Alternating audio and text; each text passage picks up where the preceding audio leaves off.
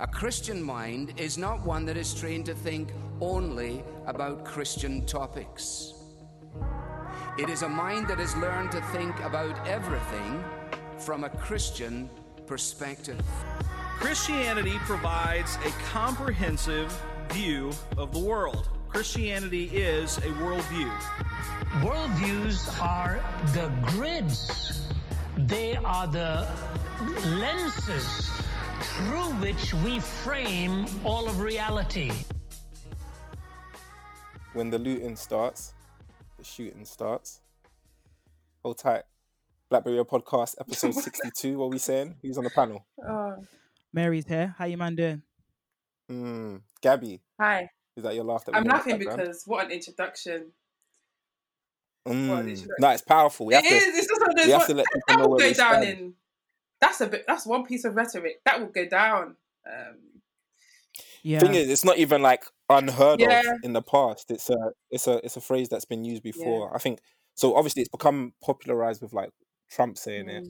But it's a historical phrase. I think of a police officer who used it in reference to somebody that he like. I think he was police brutality of some sort, but he didn't think he would face consequences, and so he said like regardless, he's still going to start shooting. And that's why it's hilarious because Trump kind of thing. maneuvers like he's the most ignorant. He'd like to let us think that he's the most ignorant person about, but that's very well informed, very strategic phrase to use. Yeah, very specific Very phrase. Man said, specific phrase. I've never heard it before. Dog whistle of dog whistles. But he's out here looking like he couldn't read past grade whatever history class, but really he knows what he's doing. Yeah, so that phrase will stand. So I guess before jumping into it though, like how are you guys doing just generally? How have you guys been? Like, yeah. Mary, how you been? It's been a difficult period, I'd say. Like I've had to like come off of social media. I would say like the last 2 weeks have been very overwhelming. Like first, obviously the Belly Majinga case, and then obviously Breonna Taylor, and then George Floyd. And I'm not even like when videos are shared, I never watch them. Like, just it's never been my thing. And obviously some people like in solidarity / like wanting to raise the awareness was just like sharing pictures. So you're going on Instagram, you're just seeing like the picture of the officer standing on George Floyd's neck, and the guy saying I can't breathe. I'm just thinking, wow, like and seeing these different images, and then obviously you're in lockdown, you're already thinking of all the other like 30,000 deaths that have occurred this year because of coronavirus, and then you that coupled with this, like it was just too much. Like it was a very difficult period for me, and I just found myself being very low. And I was even saying to my friend, like, this is random, but like the verses yesterday between Kirk Franklin and Fred Hammond just lifted me up because like again just being reminded of like worship, praise, like gospel music, like it really did lift me up, and I didn't realize how low I was until I stood back and thought, wow, like this thing has actually really impacted you. Even like I even thank God for like the Sunday sermon I heard from our pastor, and just listening to the fact that we can be comforted through the gospel, even though we live in a bleak and dark world, and black people for the most part have been on the receiving end of so much atrocity, but we can always find hope in the gospel. And all these truths have been beneficial for my heart because man, it's been a difficult period. Richard, how have you been coping? No, I fully hear that. I guess thank you just for being so open. I guess likewise, you know, I think for me, like the Belly Majinga case, the Ahmaud Arbery case, I don't even know if I'm pronouncing everybody's names right, but I appreciate that's not the main point. And then the George Floyd case as well, like those three really stuck out for me. I think by the time the George Floyd case came around, like, I found myself just crying myself to sleep, to be honest. It was really difficult just trying to wrap my head around, how somebody can kill somebody so easily without any kind of remorse. Hence why he was actually charged with third-degree murder in particular as well, because it doesn't speak to the gravity or the nature of the person who was killed, but it speaks to the way in which the person was killed. He was charged with second degree, I believe, and second-degree manslaughter and third-degree murder, I think, or something like that. But it speaks of a man who has essentially killed someone with no kind of regard for their well-being, and knowing that what you would do will likely lead to the death of an individual, but like having no remorse whatsoever. I think witnessing that, and especially as a black man, I kind of just appreciated that, apart from geographical distance, like that could have been me. That could have been Richard, father of two girls, husband of one wife. Like that could have been me. Like there's nothing stopping me from having been there begging for my life and saying I can't breathe, and my daughters, potentially even watching me die. Like that's a scary reality to live in, and you kind of just feel less than human Yeah. by the end of it. And so I felt like really dehumanized. And I think even just with the Ahmad case in particular, um, one of the scariest things for me witnessing that was the first thought that crossed my mind was maybe he deserved it. Um, and for me, that was like that really shocked me, because it was like, okay, boom, maybe I've now gotten to the point whereby I'm even seeing these things normalized so much that I'm starting to think that it's actually normal to watch black men killed, or there's something normal about watching us like being slaughtered for no reason, um, and maybe we deserve it just based on the color of our skin alone. And so yeah, it's been quite a hard period in that respect. But I guess likewise, I'm thankful just for the support systems around me, for the people who help me think through these things, for the people I can speak to, because especially just being surrounded by so many other like godly black men, that has been really helpful for just reminding me like where my hope lies, etc. And just the fact that, yeah, like this world is not everything, and that we serve a God who really does hear our cries. So yeah, man, that's been me. Yeah, Gabs, what are you Oh, saying? bro. If I'm honest, like even sitting here hearing you talk about it like that, it's heartbreaking. Sorry. Like it's just so sad to hear. Oh, like, and that it would even make you second guess, or even have to reckon with some of your own instincts and what it would do to your self understanding of self as a black man. Oh, bro, it's heartbreaking. And I'm sorry. I'm sorry that that's something that obviously we all have to reckon with to a degree, but you especially because it's you under his foot. Like it's heartbreaking to hear that Mm, that you're confronted with it so personally. Yeah, sorry. Yeah, it's even sad. Oh, I it's know. mad. It's mad. Anyway, yeah, yeah. I think that's pretty much been how I'm feeling. I'm feeling. It's just a real Mm, time of yeah, of sadness, of like exhaustion. Yeah, I think obviously like there's normal life stuff. You've got your normal things going on. You got this on your mind, that on your mind. Obviously, you got all the parents. You're thinking COVID. You're thinking this. You're thinking that, and then you're thinking struggling with isolation, as we spoken about before. And then to add in this, to add in to be confronted with a very visceral reminder of what's actually happening in the world, because obviously this stuff is happening. It's always happening, but every now and again it cuts through. Yeah, it cuts through with something so vivid, and then it's like, yeah, it's overwhelming. Very similar to Mary actually. Yeah, I've cut off a lot of socials because mm, I just can't watch it, and maybe.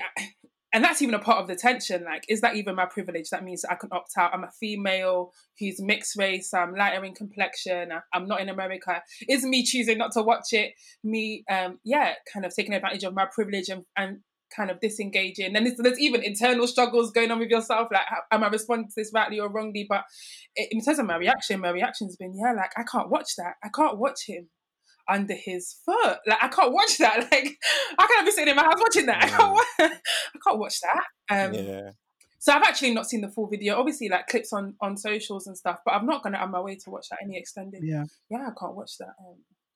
I can't watch. I can't watch that. Wow. And then obviously, like you add in, we've not even mentioned. It's funny because people like if anyone who watches Black Mirror or anything like those kind of TV programs, a lot of those guys have said we've had to be quiet because we couldn't write this stuff. This is more sinister and more um, exposing of the darkness of humanity than we could have imagined to write. Like you think about the Amy Cooper case recently, uh, Yeah. and there's even every single example of it. There's so much nuance and detriment in it. I was even talking to again a black male who was like, it's even mad that the guy they've got the same surname. obviously everyone clocked they've got the same surname. Then you Yeah. even start to process, well, why have they got the same surname? And then you're like, your mind just goes on a different. Oh, you're like, wow, why is this black man and this white woman? Why have they got the same surname? What's that? Like everywhere you look, it's everywhere, and it's overwhelming. And the more you look, the more detailed it gets, and the more offensive it gets, and the more overwhelming it gets. And so yes, I low key took a break. But yeah, even, like I said before, even that's attention because you're thinking, is me taking a break, me kind of abusing my privilege because by virtue of the fact that I can take a break. So yeah, it's been a tiring, overwhelming, emotional few weeks. Yeah, that's me really. Yeah, I Wow. think it's even interesting in that in the Christian Cooper case. Obviously the Amy Cooper who talks about how she's gonna like call the police and say that African American man's Yeah. threatening me because like I think again it points to the whole idea that because people were quick to say, look at this Christian Cooper guy, he's a Harvard graduate, he's a gentleman, like he used to work for Marvel Comics, blah blah blah. And again, like it paints this like immoral view that says like the victim needs to be a saint to receive Yeah. sympathy. Like so you and you see that in contrast to Wow. George Floyd, who's like you could say he has a sketchy past. He's 6'6". He's a black man. He might look like he's intimidating, but yeah. So it's like only Christians or like perfect men get sympathy, and you just saw it. Like everyone was quick to say, okay, what did he do though? Why did the police come around? Why? And you're thinking like, Mm. why can't we actually just be angry when we see atrocities like this happen, when we see the fact that the police were acting out of wickedness? Like why is it only we only give sympathy to those who seem like they deserve to receive it, as opposed to anytime we see anyone being on the receiving end of evil, we should be mourning, we should be angry. um Mm. yeah.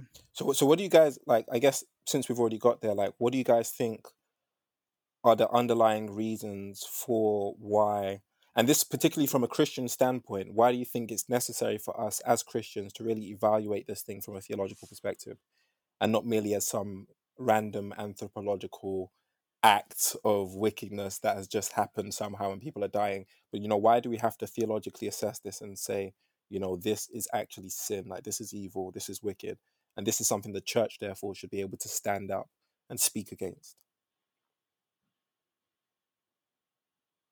Mary? Gabby, you Don't went to go all first. jump at That question's for once. you. Oh, the ones that you Question, ask the question that you're ready Gabby, you have a to answer. Go right, Richard. How would you like to answer your question? Gabby, give it a try. Give What's it the a try, question? The Gabby. question was long though, I can't lie. What's the question, Richard? The question.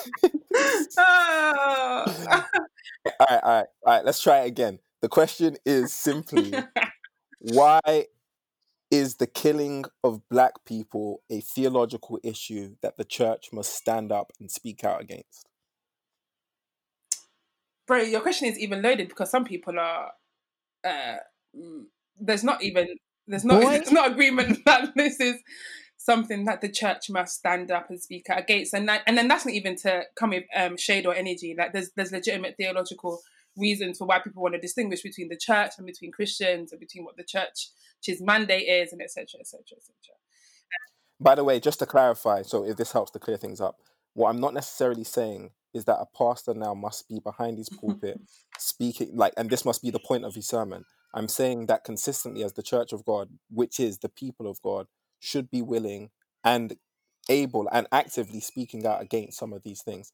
And yeah, I don't think that's a debatable point, to be honest with you. Like, if this was Yeah, abortion, everybody in the church is standing up and saying that the murder of unborn babies is a wickedness and an evil and something that should not be done.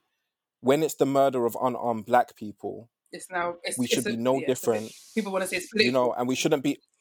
Yeah, it shouldn't be a tentative or political Yeah. issue. First and foremost, it comes down to the fact that we are made in the divine image in the image of a divine God, and our humanity and our dignity is not attached to our age, to our socioeconomic state, to how moral we think we are, to our ability or inability, to our accolades, to how smart we are, how much wealth we've acquired, or even to the neighborhood we live in, or to our geographical location.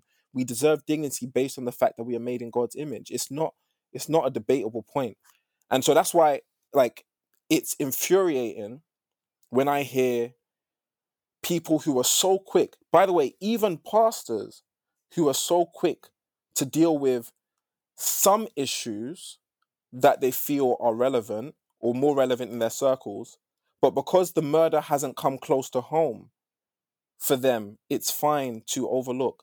Like I said, I'm not necessarily saying that every person needs to stand behind a pulpit and declare this, because I don't think that's necessarily as in, by that, when I say declare this, I mean set their whole sermons now focused on this alone, or as though dealing with social injustice is the primary function of the pulpit.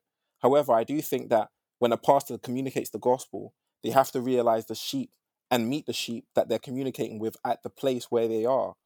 And right now, many sheep around the world are going to be struggling to really listen through a lot of these sermons without thinking, what are we meant to do in light, or where is my hope meant to lie in light of the fact that I feel constantly oppressed and marginalized, ostracized, maligned, beat down, killed off? Do you know what I mean? Dehumanized. Like, how do I respond? How do I live in a world where this is the case? And I think that, yes, the pastor can point to hope, but first you have to kind of meet the person where they're at and come to them, and you know what I mean, and let them know that, yes, you see their pain and you bear one another's burdens, for such as fulfilling the law of Christ, you know? Sorry, I know I'm answering my own question, but I don't brother, want to. I mean, it sounds like that needed to be heard. It sounds like that needed to be heard. Yeah, amen. Amen. The church say amen. And I think there's like, regardless of pulpit or across coffee tables, like, what does it mean to acknowledge somebody's pain?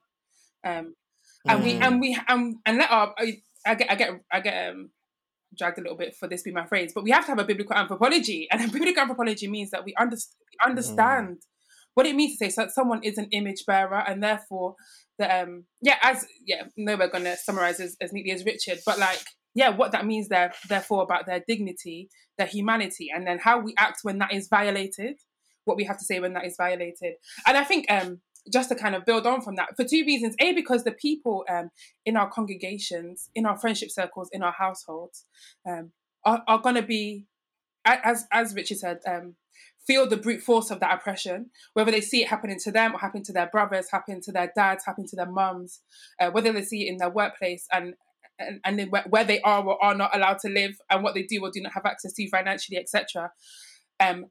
It has to be addressed, because because the gospel has implications, and we need to help people see how those implications meet with the reality of their lives. What does the gospel mean to you to help you endure and help you speak in a time when you are the recipient of injustice? The Bible speaks to that. The Bible says some things that are difficult to hear on that. And the Bible says some things that are the joy that the Christian clings to on that. But the Bible speaks to that. So woe for us if we preach the gospel, but we don't preach the implications that the gospel itself makes explicit. The scriptures themselves make explicit. So A, for those that are the victims of that kind of violence, but B, because the perpetrators of that violence are also in our congregations. Obviously, if you're, depending on the kind of church that you go to and the kind of demographic, it's naive of us to think, and it's a bad biblical anthropology to think that on the day that someone becomes a Christian, all bias is removed, all historic, all sense of privilege is laid down at the foot of a cross. That would put a joy, and we long for that day. It's called the return of Christ. But until then, the reality is that people with privilege for various different reasons, because of their gender, because of their socioeconomic status, because of their education, because of their race, they do sit in congregations. They do listen to sermons. They do assent to the tenets of the gospel.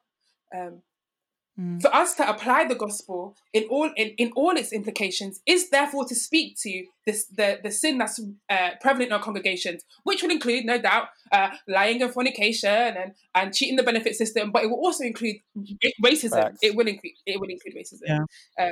And so it's mandated by virtue of shepherding your sheep to address all of their sin, and some of them will be in some of us, not some of them, some of us will be in positions of power to affect structural change, but some of them just in our interpersonal relationships will need to stop and think. And we're stupid if we don't think that people who low-key have some racial bias, or have some high-key have some racial bias, are not sat in our congregations. And if they're in church and we're not addressing it, then what's going on? Who ought to address it? If all of the if we believe that the gospel, that the Holy Spirit is at work in the gospel to change hearts, racism is something where we need people's hearts to be changed. We know that stats and figures can't quite cut it. We know that you seeing someone's foot on someone's head may not change your heart. We have to trust that the Holy Spirit, if nothing else, He is able to do that work. And so, but we need to kind of make it clear that is actually a work of the Spirit to change your heart in regard to that issue, and that may be a blind spot which the Holy Spirit, by virtue of implication of the gospel that we love, is calling you to reconsider. And finally, because if it's an implication, if it's sin, racism is sin. That racism is sin. Racism is sin. Let's just put it on the table. Racism is sin. That is sin, which means it's something that we ought to be making it clear that it's something that needs to be repented of. It's not something we can afford to leave as a blind spot, and people need to be repenting of. We need to be repenting of our sinfulness in that. And then trusting that and this is where it goes. It's crazy. The blood of Christ is sufficient even for this most heinous, what feels right now most visceral of offences. So yeah, but if we don't make it explicit to people that that's actually sin, then if it's not sin, you won't even clock that it's something that you ought to repent of. We used to call it sin and say that from the pulpit, and that's just straightforward application of the gospel to call sin. You know what? And I think race makes people, racism makes people feel uncomfortable. All sin should. That's fine. Be uncomfortable and repent nonetheless. Sorry. Yeah, because I think when you think of other sins, like you always think of them being like the other.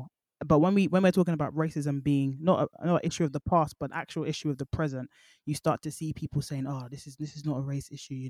We're all sinners." And it's like, actually, no, we need to feel uncomfortable. Like you even see it where like some pastors now, when they tweet about another social issue, or when they tweet about, I don't know, the gospel allows us to be holy, no one says anything. But when someone's talking about racism, and racism actually is a blasphemy, it's violating the law, the command to love God and to love your neighbor. But people are like, but when someone says, I don't know, Black Lives Matter, which is something like a term you shouldn't actually, in and of itself, you shouldn't actually deny. There's no objection. People are like, no. That's a fact.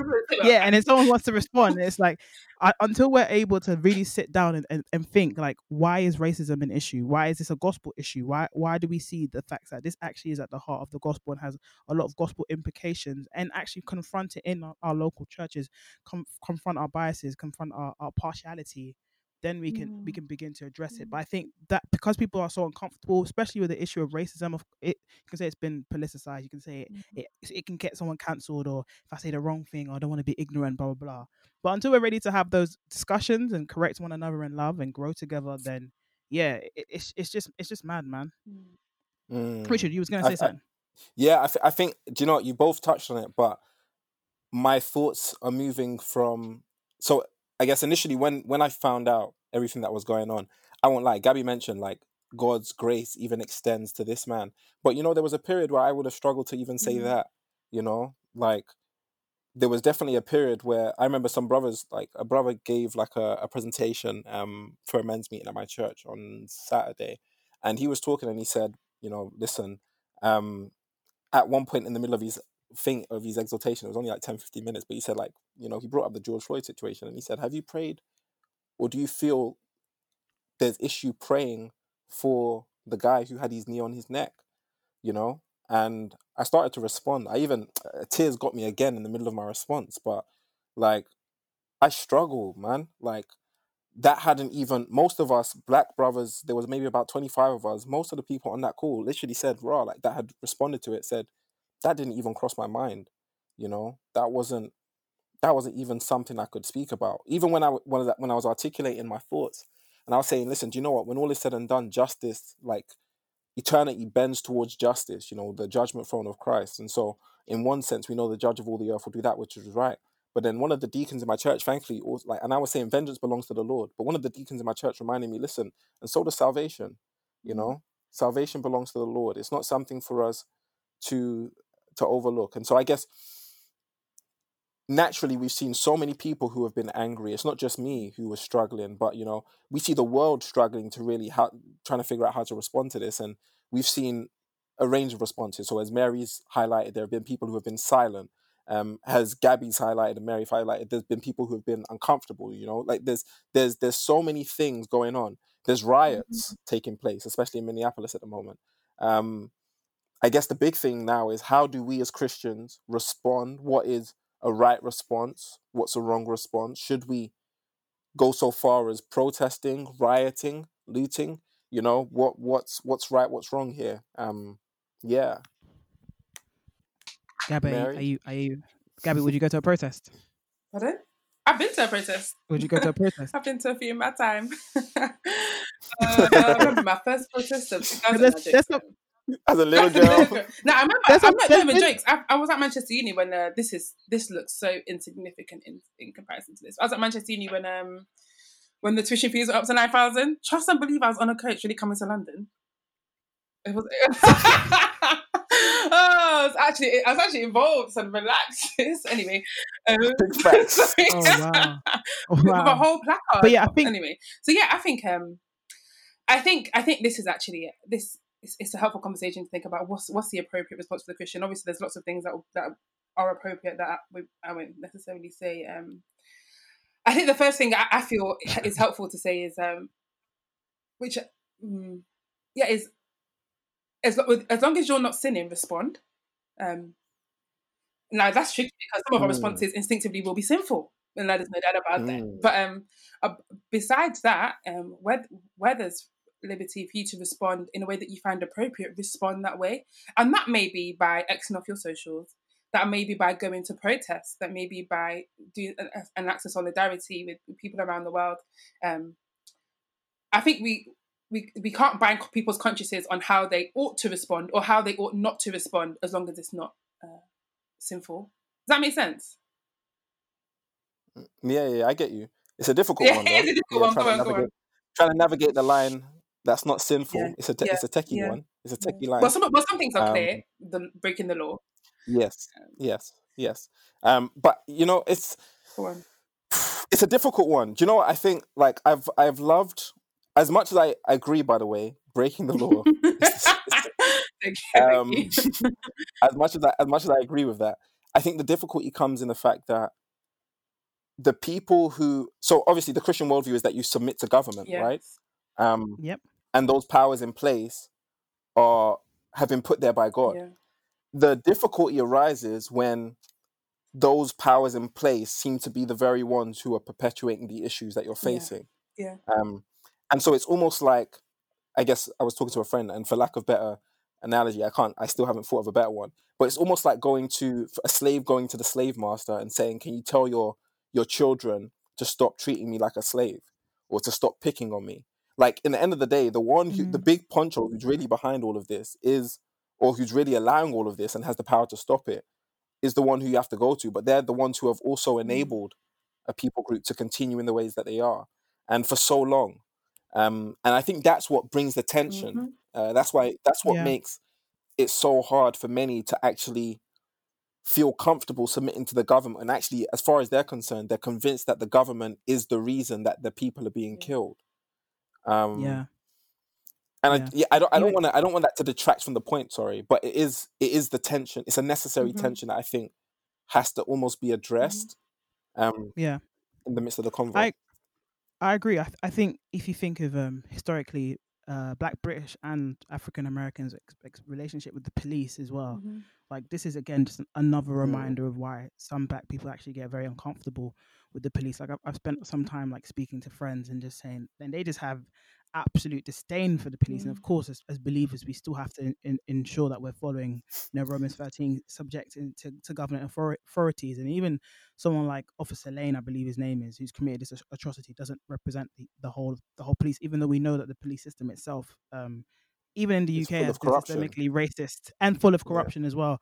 And I think, I can't remember who it was, but someone reminded me today that like a poet said that to be Black is almost to be in a constant state of rage. And I think for a lot of Black people presently, was that Dave? They're just angry. It wasn't Dave. I think it was Oh, it's actually annoying me that I'll say it before the end of the podcast, but yeah, like it's just to be it's simply to James be angry, Baldwin. and of course Sorry.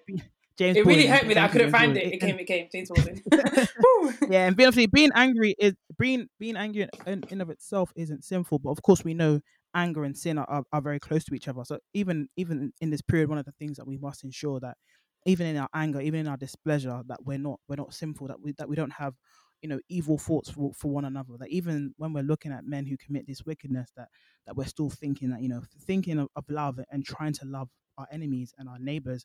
I think other responses, of course, is to pray for the city of Mm, Minneapolis, especially if you think about it. It isn't just if you think of Breonna Taylor in Louisville, but you think of George Floyd in Minneapolis, and you think I think 2 years ago, Philando Yeah, Castile all of it. gets shot in a Years car and in the years. same state as well. So you're just thinking like this city has been has seen so much crime from the police, and who knows of how many other stories haven't been reported, and you think, of course, we're speaking on American context, like UK are not free Mm, of their own atrocities. I'm sure we can reel off names of people in the UK who've had bad experiences with the police or the justice system. And so I think when we are seeking for justice, I think prayer is one thing that we need to do.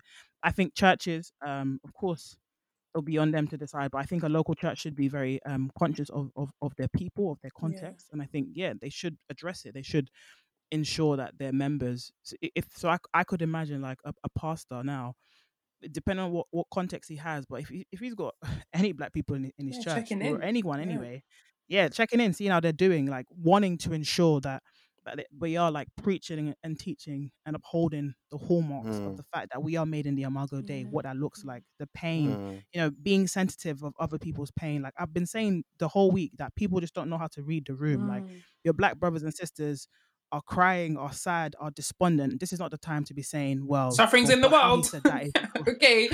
this is not the Okay. all like yeah, that. like It's not. yeah, like Goodness Oh, it's me. goodness it's not me. it's not it's not Woo. it's not loving. Like it's generally not loving. Yeah. Like this is not the time where you now bring up your stick to now correct something. Like listen, like Yeah. make sure you're being heard. Like even us to other people. Like Mm, I've realized that some people are absolutely distraught at this time. Yeah. Yeah, and there's other things, like even thinking of the Belly Majinga case, like Yeah. writing to your MP and asking them to look into the case, donating to her GoFundMe, Mm, trying to, if you want to, I think it's down to a conscience sake though, protest, Yeah. peaceful Yeah. protest, please, no sinful protesting. But I think Christians do have to think, pray, and consider the multiple ways that they can respond when we see the, like visible injustice in the world. But Richard, what Mm. ways would you say?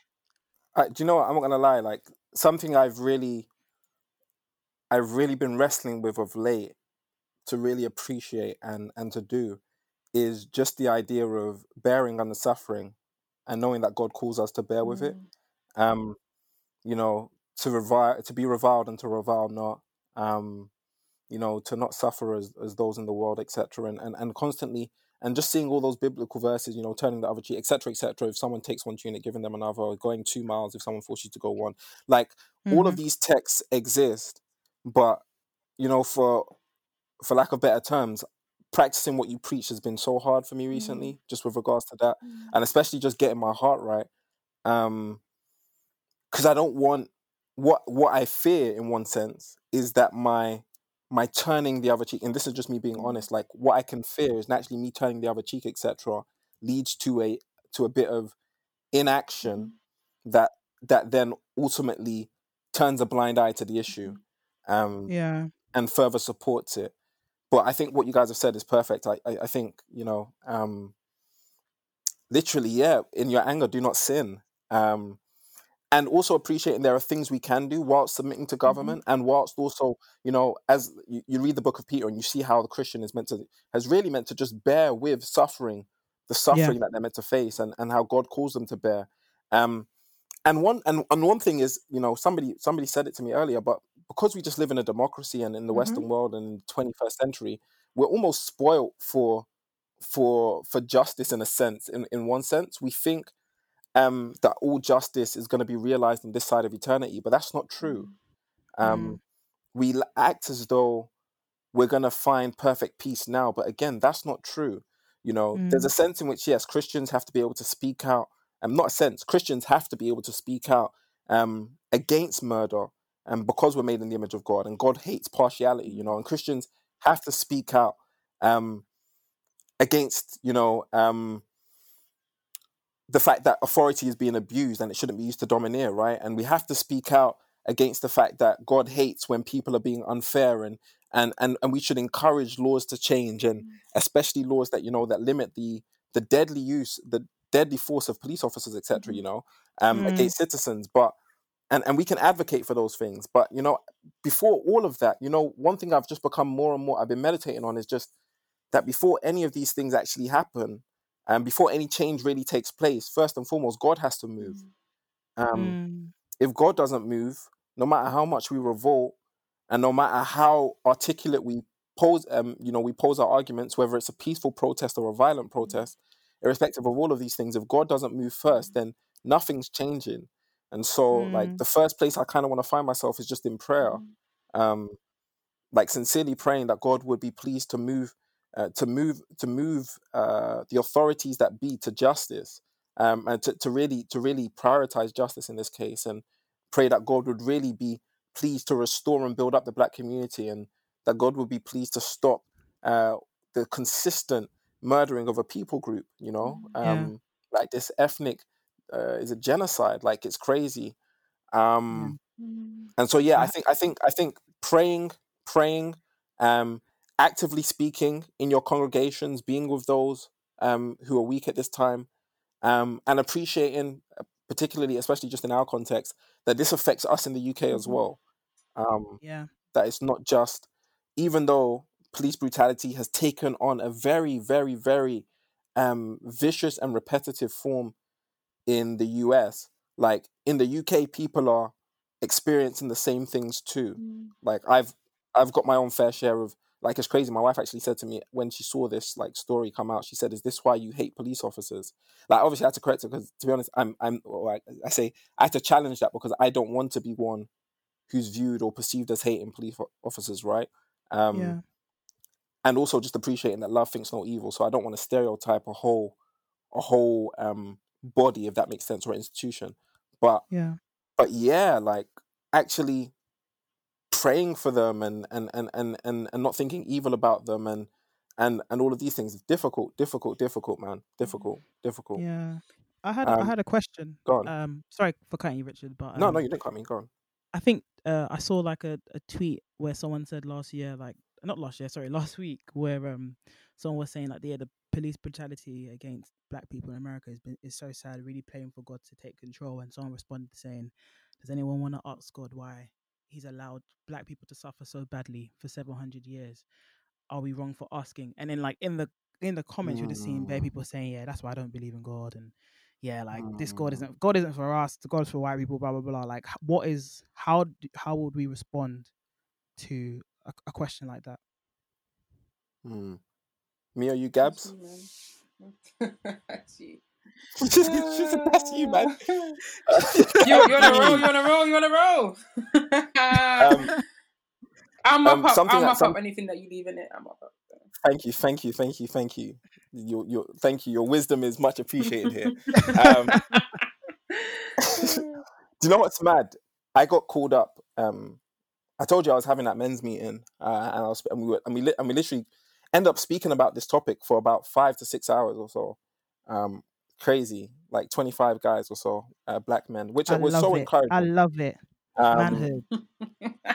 But one thing I would say is, like, midway through the call, I got a call from another Black brother in the Lord, and he was just telling me, like, he heard my little spiel about when I said, boom, do you know, I need to, like, I don't even know how I'm gonna how to respond when you're asking me about whether I pray for this guy, and and I walked through my thought process and everything, like, and I even, like, dropped a couple tears. Like, he saw that, and, like, well, he saw it on Zoom, and he responded to me, and he was just like, I didn't have my video on Zoom, so he didn't see it. He audio heard it. Sorry, I just had to correct myself. Have it. But he heard me speaking, and he called me up privately, and he said, "Rich, I'm not gonna lie. Like, I've been crying myself to bed for the last few nights, man. Like, I've really been struggling here just to, like, get my head around it. Like, again, as a father, again as a husband, again, and as a Black man, and trying to understand how this is happening. It's making me think, why does God put me through this?"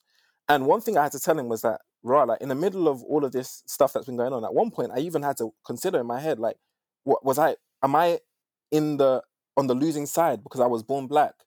Um, and I just had to correct myself and just be like, right, like, listen, in the end of the day, God has chosen not many high, not many mighty, and He's chosen the foolish things of this world to confound the wise. And God has is ultimately choosing a people who are rejected in this world, um, to flourish in the next. And it just brings that Jonathan Edwards quote back to my mind, like, um, this world is the closest thing to heaven an unbeliever will ever taste, and it's the closest thing to hell that a believer will ever have to endure.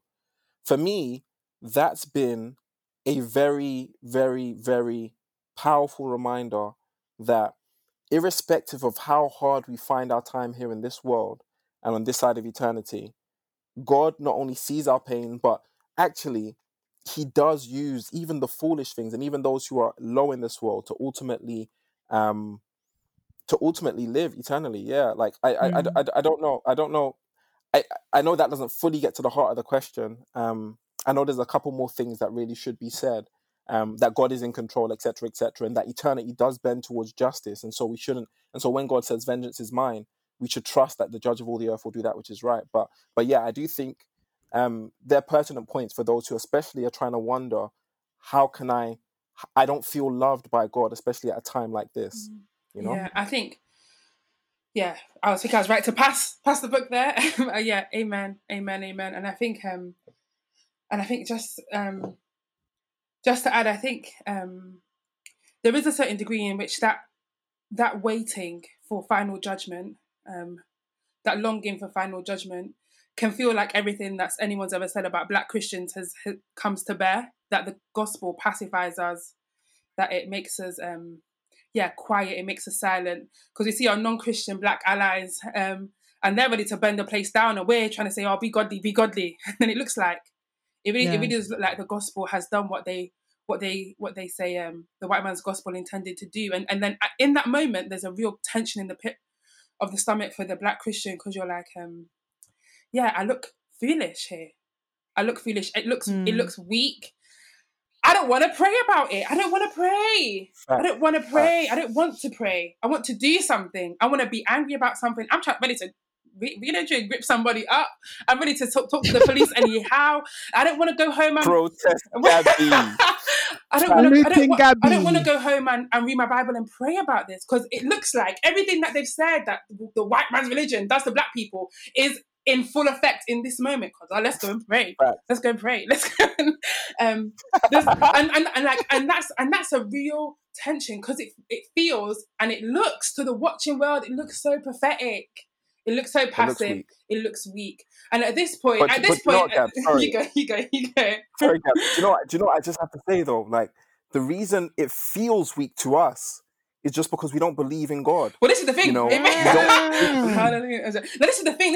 At this point, you got your kind of needs have to get reinforced. Like, am I on this gospel thing or not? Because if I believe the gospel, two things. Judgment is real, and I have to cling on to the fact that God's judgment is ferocious. Sometimes you read the book of Habakkuk, sometimes you flip to the Old Testament, sometimes the New Testament too, but sometimes the vividness of that is the God who will judge. Like that fierce, ferocious, breathing fire God, that is the God who is coming in righteous judgment. And this is the part where it's like, and let me make sure that I'm right with him first of all, because but that is the God who is coming in righteous judgment. His garment is soaked with blood. There's no justice that I can execute on this side of the world. And the thing is, girls like me, I'm not really about that death penalty life. I couldn't stomach it. I'm not on it. But the most ferocious judgment you can imagine on this side of eternity will not satisfy George Floyd's family. It can't. Yeah, his child. Yeah, it can't. But there is a judgment coming in which every intention that wasn't able to be prosecuted by the United States UK government will be prosecuted by the eternal wrathful God himself. And that is something Christians rejoice in, the judgment of the coming God. So but the thing is, that judgment doesn't come now, and then you feel like, I'm not trying to wait. We're trying to be vindicated here and now today. I have to really believe and cling on that judgment is true and coming. But number two, I have to fix my eyes on Jesus Christ, the one who was righteous and suffered all unrighteousness done against him.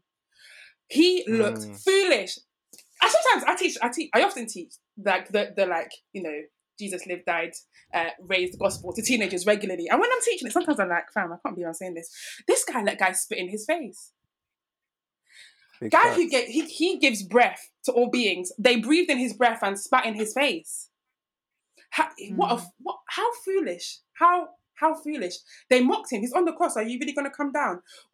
Our Savior knows what it is to be made to feel foolish, to look pathetic, to look passive, to look weak, to be led like a lamb to the slaughter. That is the Christ that we follow. And so there is some degree to which we know that we might look stupid in this. Even our flesh, even our own internal monologue will call us stupid. But yeah, people around us, for real, say, well, you man look pacified, you man look stupid.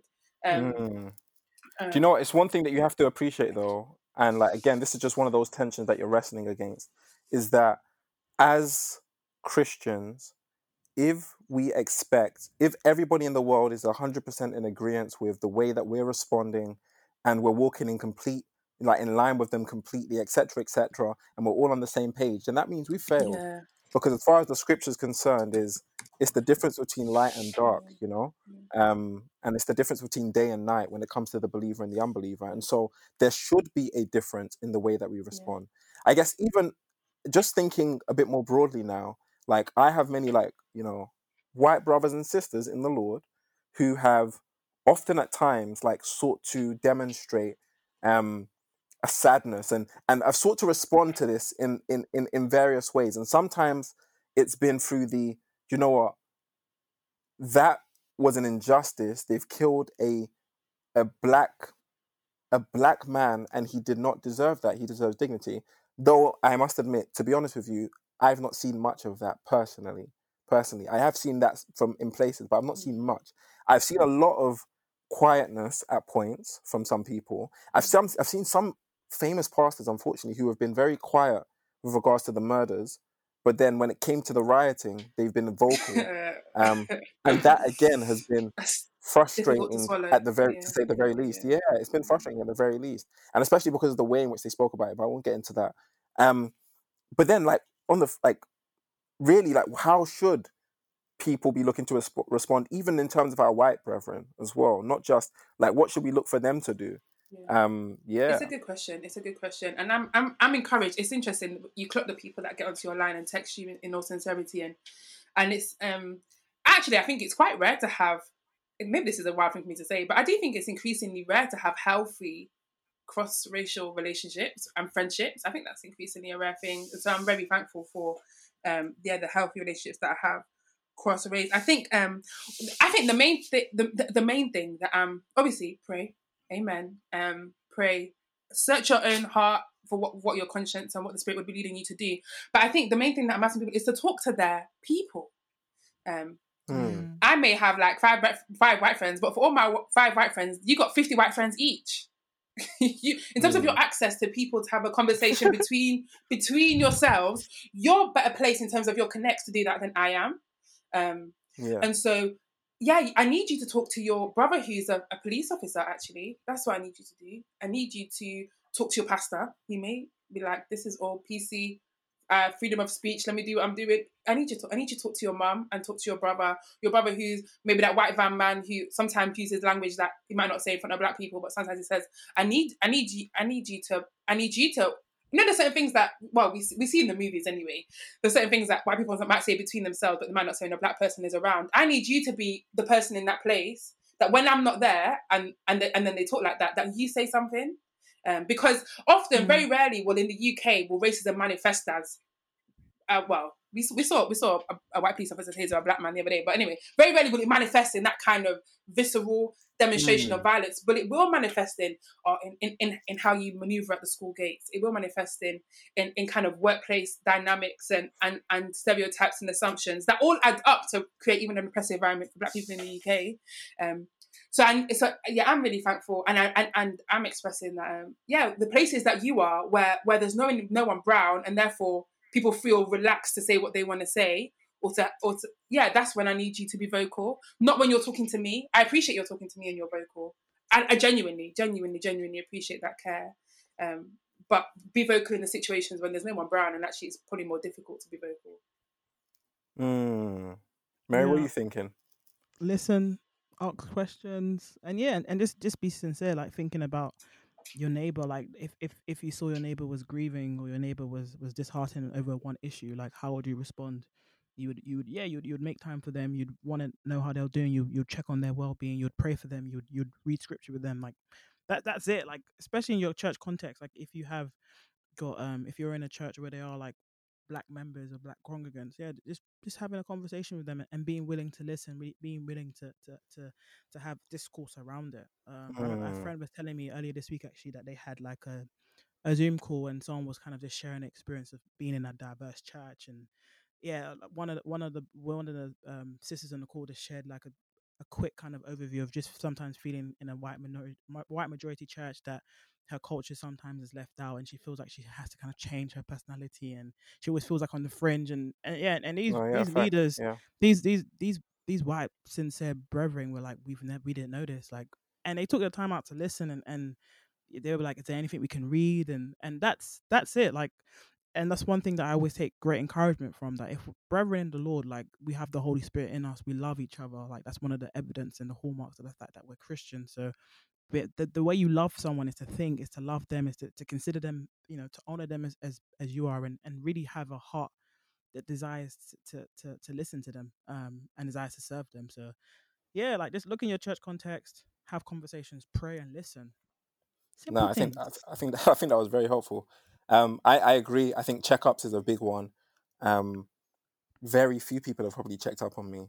But where I've mentioned the conversation, I have had like good responses, thankfully, or mentioned the issue, and I'm thankful for that, especially from my white brethren. I think just appreciating the hurt and the problem is a big thing. And for those in the UK, again, they might not think that it's something that black people experience in the UK. I've seen a lot of tweets about how there's no racism in Europe. I didn't know.